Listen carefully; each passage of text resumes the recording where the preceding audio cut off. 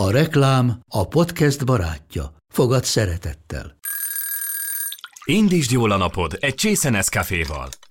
Élvezd minden reggel a gondosan pörkölt kávészemek telt ízvilágát, az Európában 100%-ban felelős forrásból származó kávéból készült Nescafé klasszikkal. Tudj meg többet fenntarthatósági törekvéseinkről a nescafé.hu oldalon. Nescafé.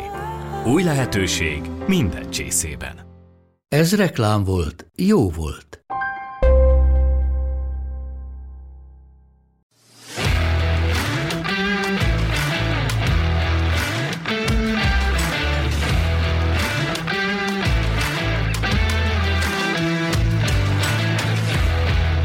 Szeretettel köszöntöm a hallgatókat.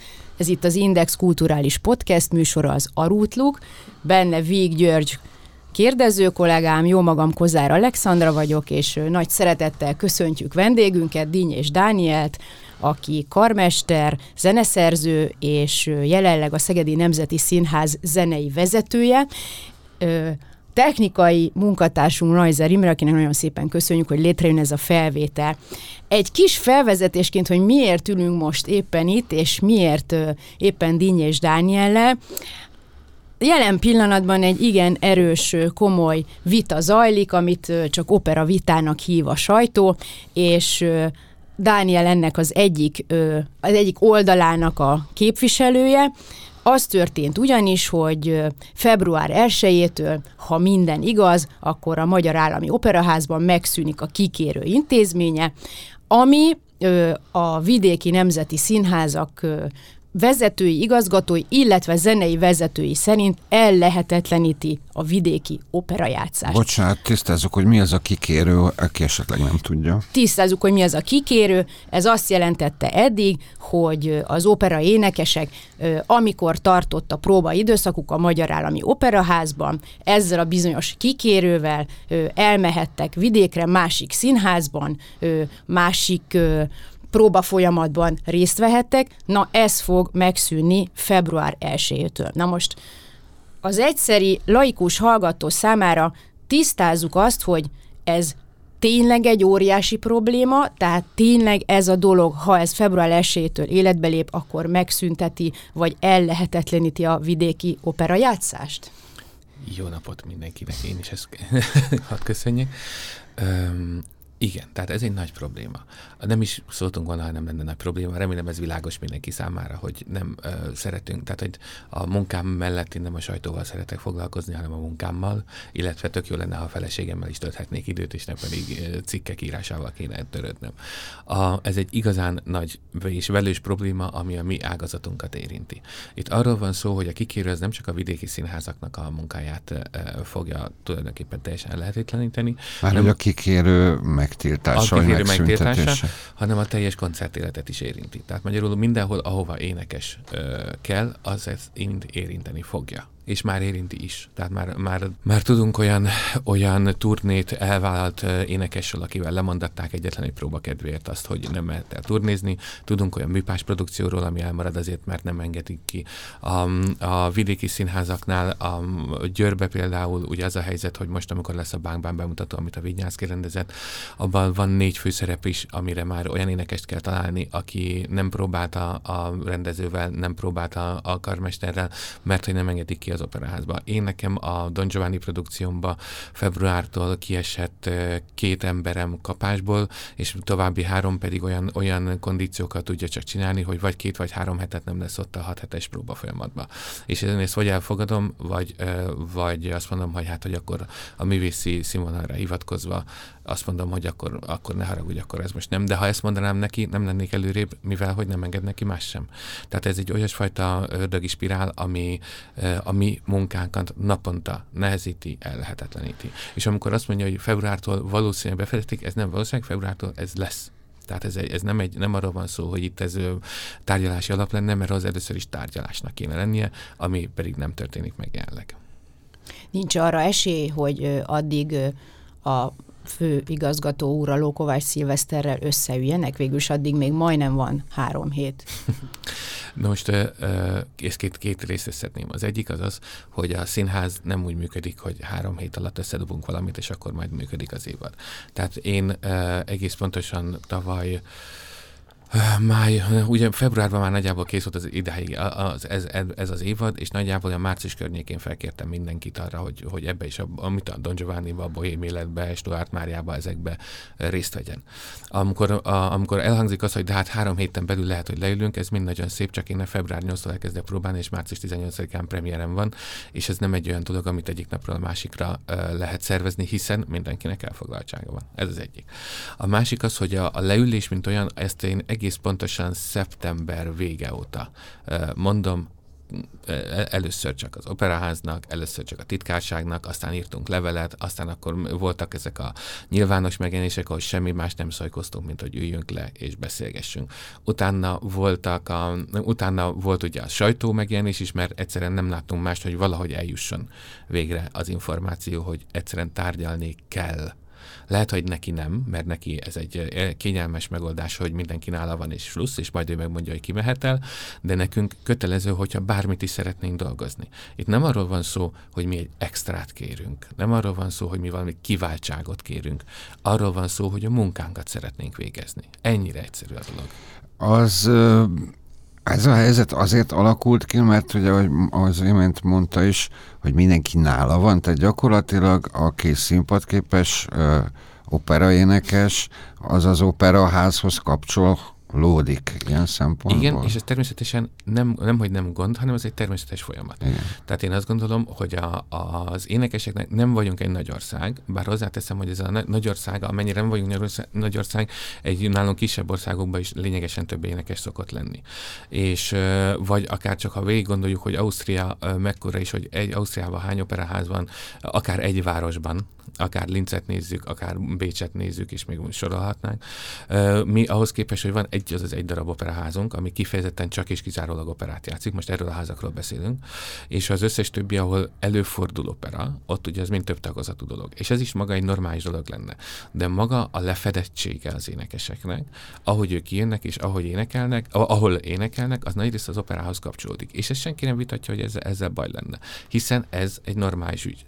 Akkor viszont, amikor ez a dolog kizárólagossá válik, akkor viszont ugye az a probléma, hogy annyi énekesünk nincs. Tehát amikor elhangzanak olyan mondatok, úgy országosan nincs annyi énekesünk, ami le tudná azt fedni, hogy a jelenlegi műsorpolitikával az operaháznak szüksége van egy ilyen 120-130 énekesre. Ezt teljesen konkrétan belátom, mert ez az lehetetlen a műsorpolitikához, amit ők folytatnak, ahhoz valóban ennyi kell a premierek számát. Mert hogy túl magas a premier szám, erre 17. utal. Igen, tudom, évente, vagy legalábbis az elmúlt évadban. Igen.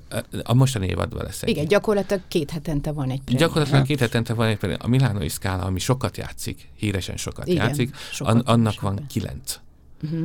Tehát, és a Scala az, ami állandóan sokat játszik, és ők mindig izébe játszanak stagionéba, tehát, hogy van egy bemutató, és ahhoz képest játszanak, mit tudom, a következő 2 hétben abból lejátszák, utána igen, és akkor utána leveszik, és utána jön a következő. És nekik van 9. Ez a mennyiségű dolog, ez nagyon sok.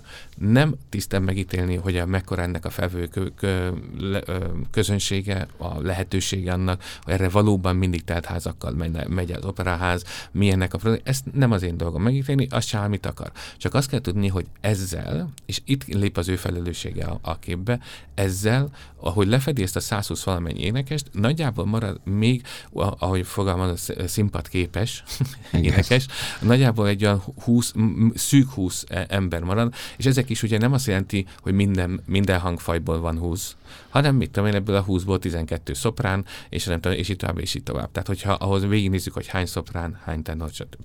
A dolognak annyi a lényege, hogy egyszerűen ehhez a működéshez képest utána van még 6 vidéki nemzeti színház, akinek kötelező. Tehát nem az, hogy ajánlott játszani operát, hanem a törvényben lefektetett dolga, hogy kötelező játszani operát. És amikor az operaház azt mondja, hogy de hát az milyen jó, hogy előre elmondja a próbákat, és akkor látjuk, hol vannak a lukak, igen, de akkor azt jelenti, hogy egy lukra 6 vidéki nemzeti színház ugrik. Remélem ez világos, hogy ez mennyire lehetetlen dolog, amiről beszélgetünk. Igen, ez teljesen világos. Én tegnap előtt beszélgettem Keselyák Gergellyel, és ő azt mondta, ugye ő látja a vidéki helyzetet is, a helyzeténél fogva, meg igen, az operában lévő helyzetet, hogy viszont náluk is tarthatatlan volt eddig az, hogy mondjuk egy kvintetben 2 fő volt jelen, és a maradék 3 szólamot a korrepetitornak vagy a karmesternek kellett felfütyülni, és ő személy szerint azt mondta, hogy nem volt olyan próbaidőszak a hosszú-hosszú évek óta, hogy mindenki ott lett volna. Tehát, hogy annyira ellehetetlenült az ő részükről ez a dolog, hogy ők már nem tudják így folytatni a munkájukat. Tehát ők is arra hivatkoznak, hogy ellehetetlenülnek. Tehát ha jól értem, akkor mindkét oldal ellehetetlenül a magas premier szám, vagy a megugrott premier szám ami miatt. miatt ellehetetlenünk, az nem a vidéki színházak, hanem az, amit egy ember elgondolt, hogy 17-et kell játszani, és ennyi premier kell. Mi lenne a megoldás? Önök szerint? Hát az lenne a megoldás, hogy egyrészt szóba állni a másikkal, az egy elég jó megoldás. És ha már sikerült ezt elérni, akkor ott mit javasolnának? Hogy egyszerűen le kell ülni, tárgyalni, és ezt a helyzetet megvitatni. Az nem megy, hiszen lényegesen erősebb kutyáról van szó, és igen,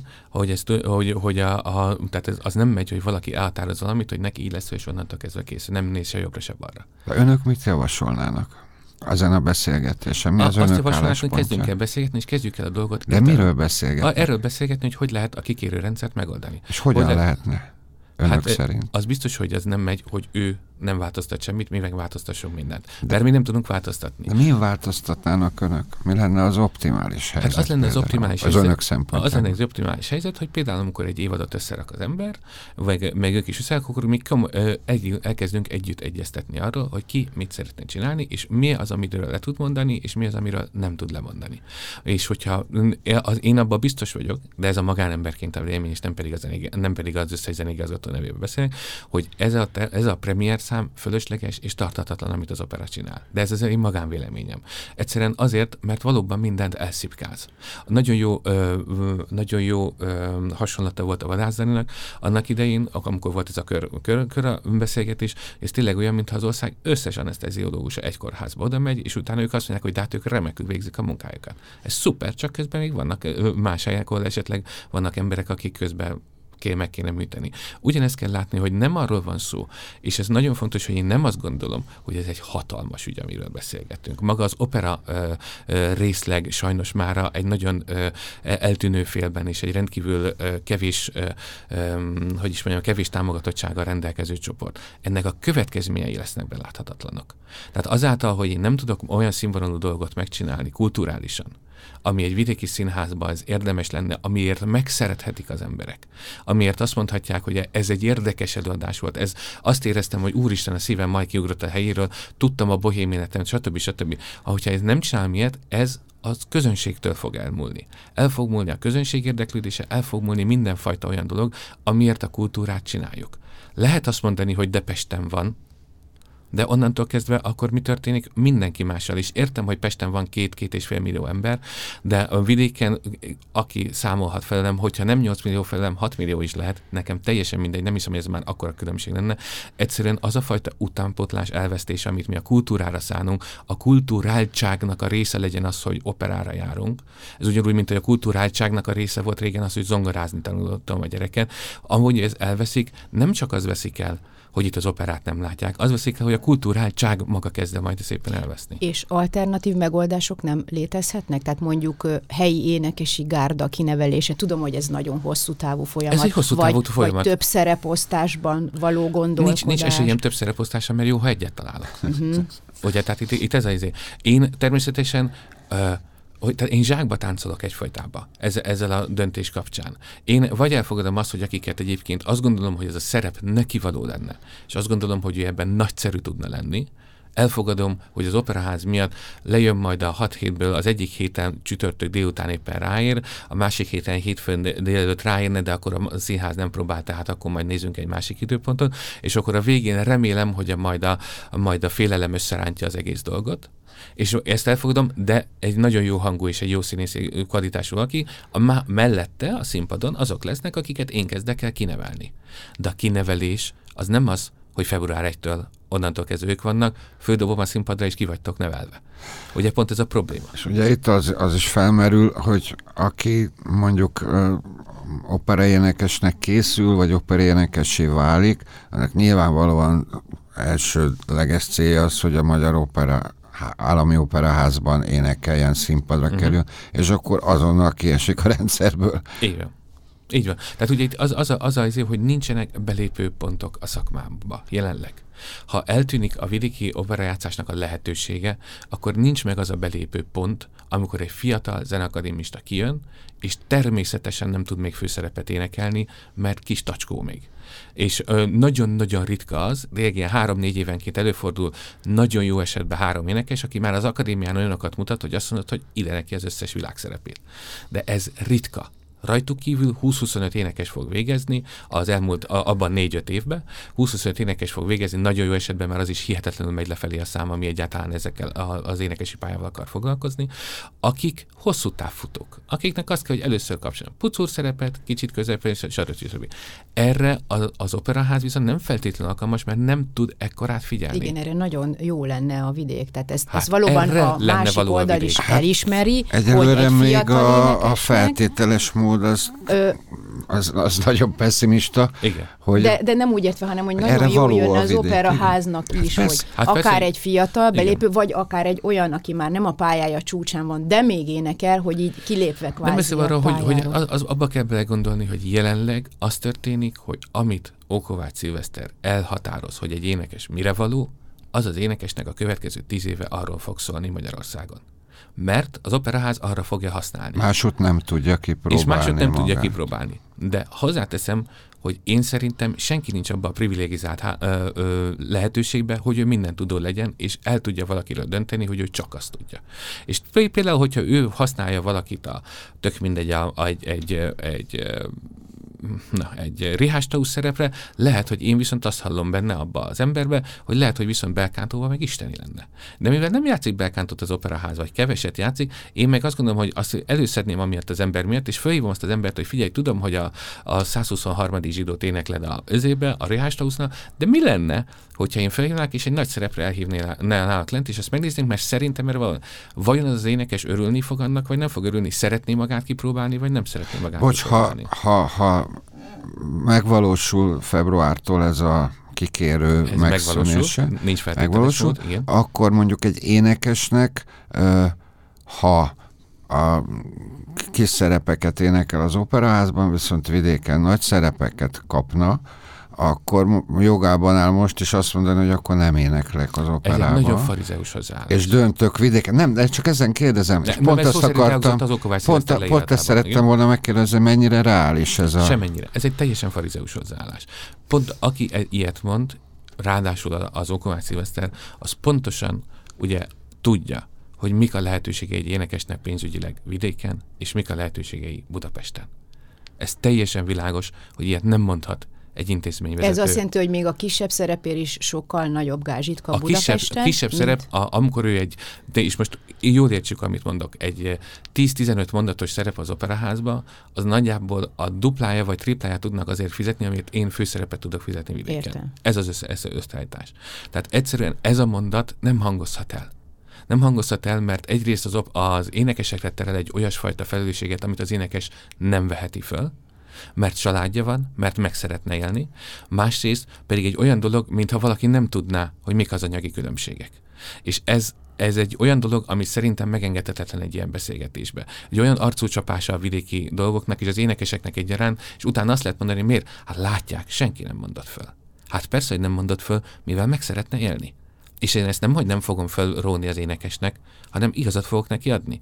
Hogy persze, legyél ott, ahol a pénz van, mert neked is van gyereked, neked is van feleséged, neked is van minden. De azt mondani, hogy hát miért, hát film, ha neki az fontosabb. Elvben lehetne fontosabb, és elvben nagyon sokuknak fontosabb is lenne, mert meglátnak olyan lehetőségeket, amit az operában nem kapnának meg. De gyakorlatban ez teljesen különböző dolog.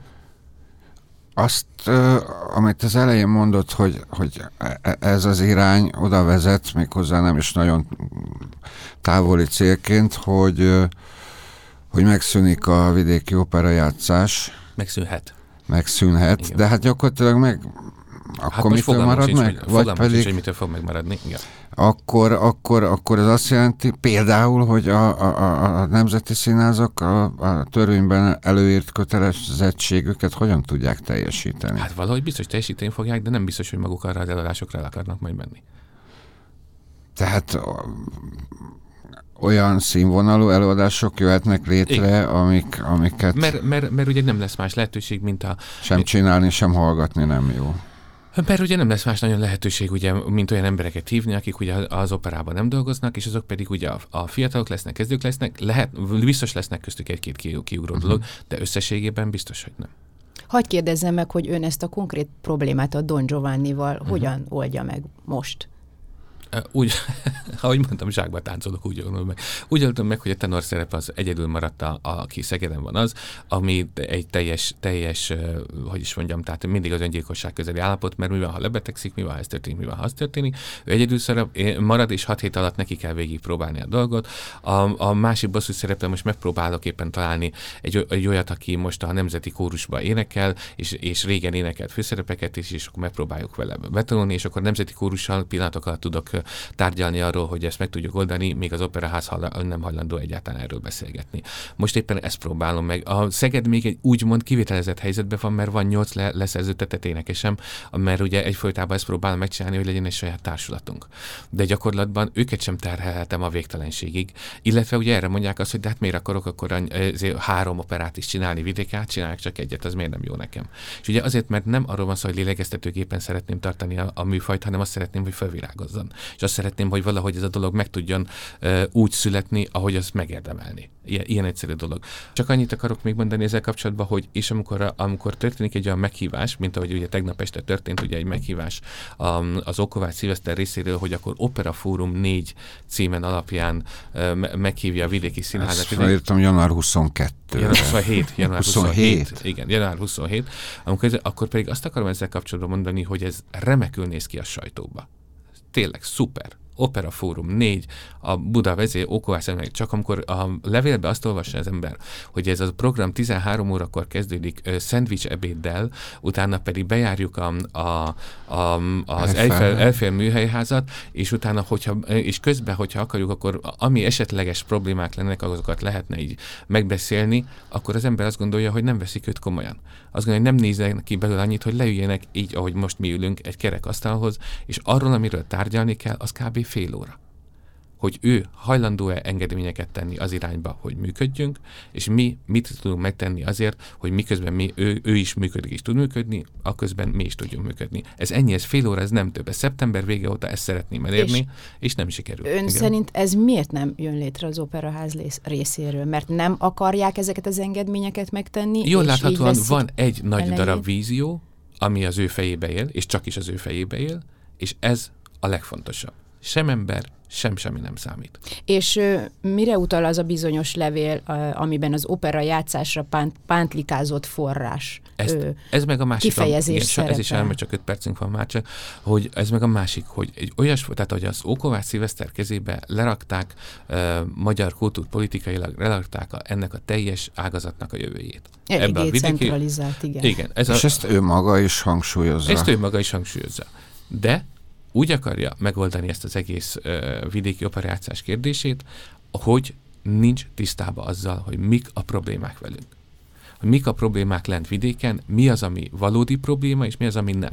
Lehet azt mondani, hogy pántlikázott, amit nem is értek a kifejezést, de fogadjuk el, hogy arról van szó, hogy csak az operajátszásra, én így értelmeztem, hogy csak az operajátszásra kapja a Nemzeti Színház egy 500 millió forintot, vagy nem tudom mennyi forintot, tök mindegy, lehet ez bármennyi forint. Hogy ez mind nagyon szép, csak amíg nem tudjuk, hogy mire töltjük, nincs meg a rendszer, amire költjük, nincsen énekesek, amire költjük, mert ez azt jelenteni, hogy 6 vidéki színház 8 énekes mondjuk leszerződtet, mert annyiból nagyobb össze lehet rakni, az jó kiszámítható, az 48 énekes, vagy mennyi? Jelenleg a közelében sem járunk annak, hogy legyen 48 ütőképes énekesünk, akinek tudok akkora fizetést adni, hogy megérje neki vidéken csinálni. Tehát operát. akkor azt ön is megerősíti, hogy gyakorlatilag olyan, hogy vidéki operaénekes ma Magyarországon nem igazán létezik. Nevében annyiban létezik, hogy tudom, hogy Győrbe le van szerződtetve talán 2, Debrecenben talán 3. Akkor ott is önöknél is van 8. Mi vagyunk az egyetlenek, akinél valóban 8 igen, akik kvázi kiváltságosak, de olyan pénzekért vannak leszerződtetve, hogyha én ezeket elmondanám, maguk itt nevetnének. És megkérdeznék, hogy miből élnek. És én is mindig megkérdezem tőlük, és abból, hogy a délutánonként elmennek tanítani, van, aki egyébként minden nyáron elmegy zöldségesnek árusítani, azért, hogy de annyira szereti a színházat, hogy dolgozik. És annyira szereti a színházat, de ezt a kórusomnál sem tudom, aki ott van, és nálunk kiváltságosak vagyunk, hogy 30 fő kórus van. És van 12 táncosom. De effektíve azt kell tudni, hogy mindenki másod-harmadállásban van, de a színházat szereti annyira, hogy egyébként, amikor kiírom, akkor az neki az első. Most nem tudom, legalább 4-5 ember keresett meg az évad elején, hogy figyelj, Dani, tudod, hogy itt vagyok, jövök, de engedd meg, hogy szombaton a külön iskolába járjak, mert most az egyik a műkörmöst végzi el, konkrét példákat mondok, a másik elvégzi a történelem szociológia szakot, hogy lehet, hogy mert hogy annyira tanárhiány van, hogy akkor el tudna menni mellette tanítani félállásba, és itt tovább, és itt tovább. Tehát azt akarom mondani, hogy ezeket az embereket a színház szeretete tartja ott. És jelenleg ezt fosztjuk meg a dologtól, hogy az egészet egy valami fajta hatalmas vízió, ami csak Pesten létező vízió kedvéért, mindent nem nézve se embert, se semmit, jobbra-balra lőve azt az egyet meg akarja csinálni. Én ezt értem.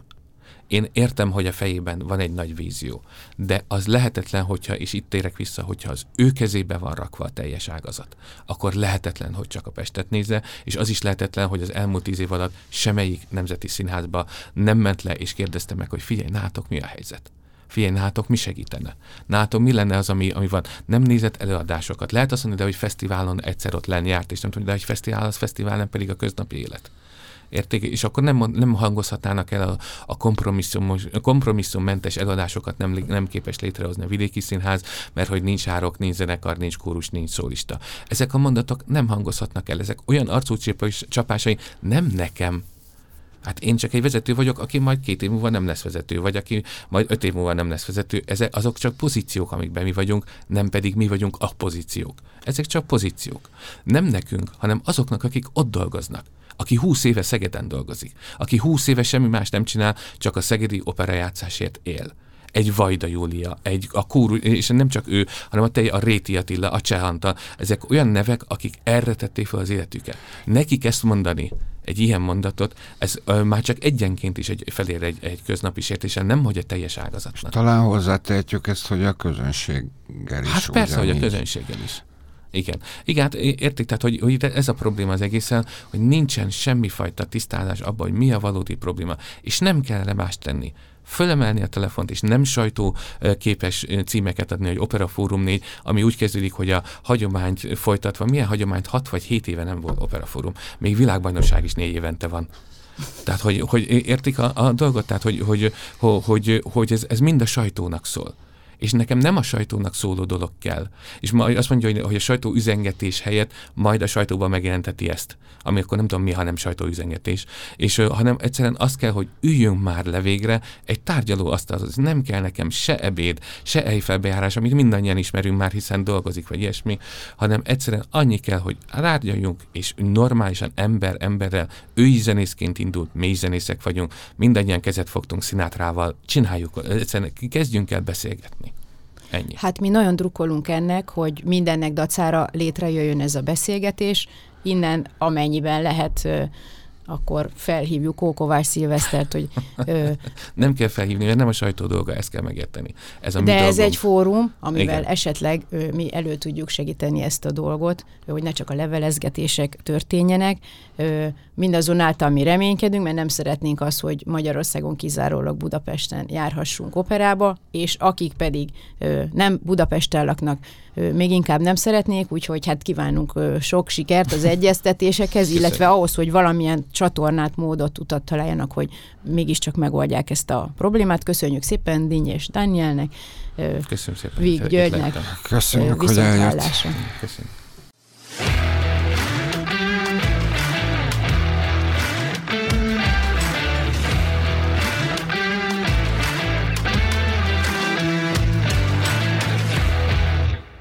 műsor a Béton partnere.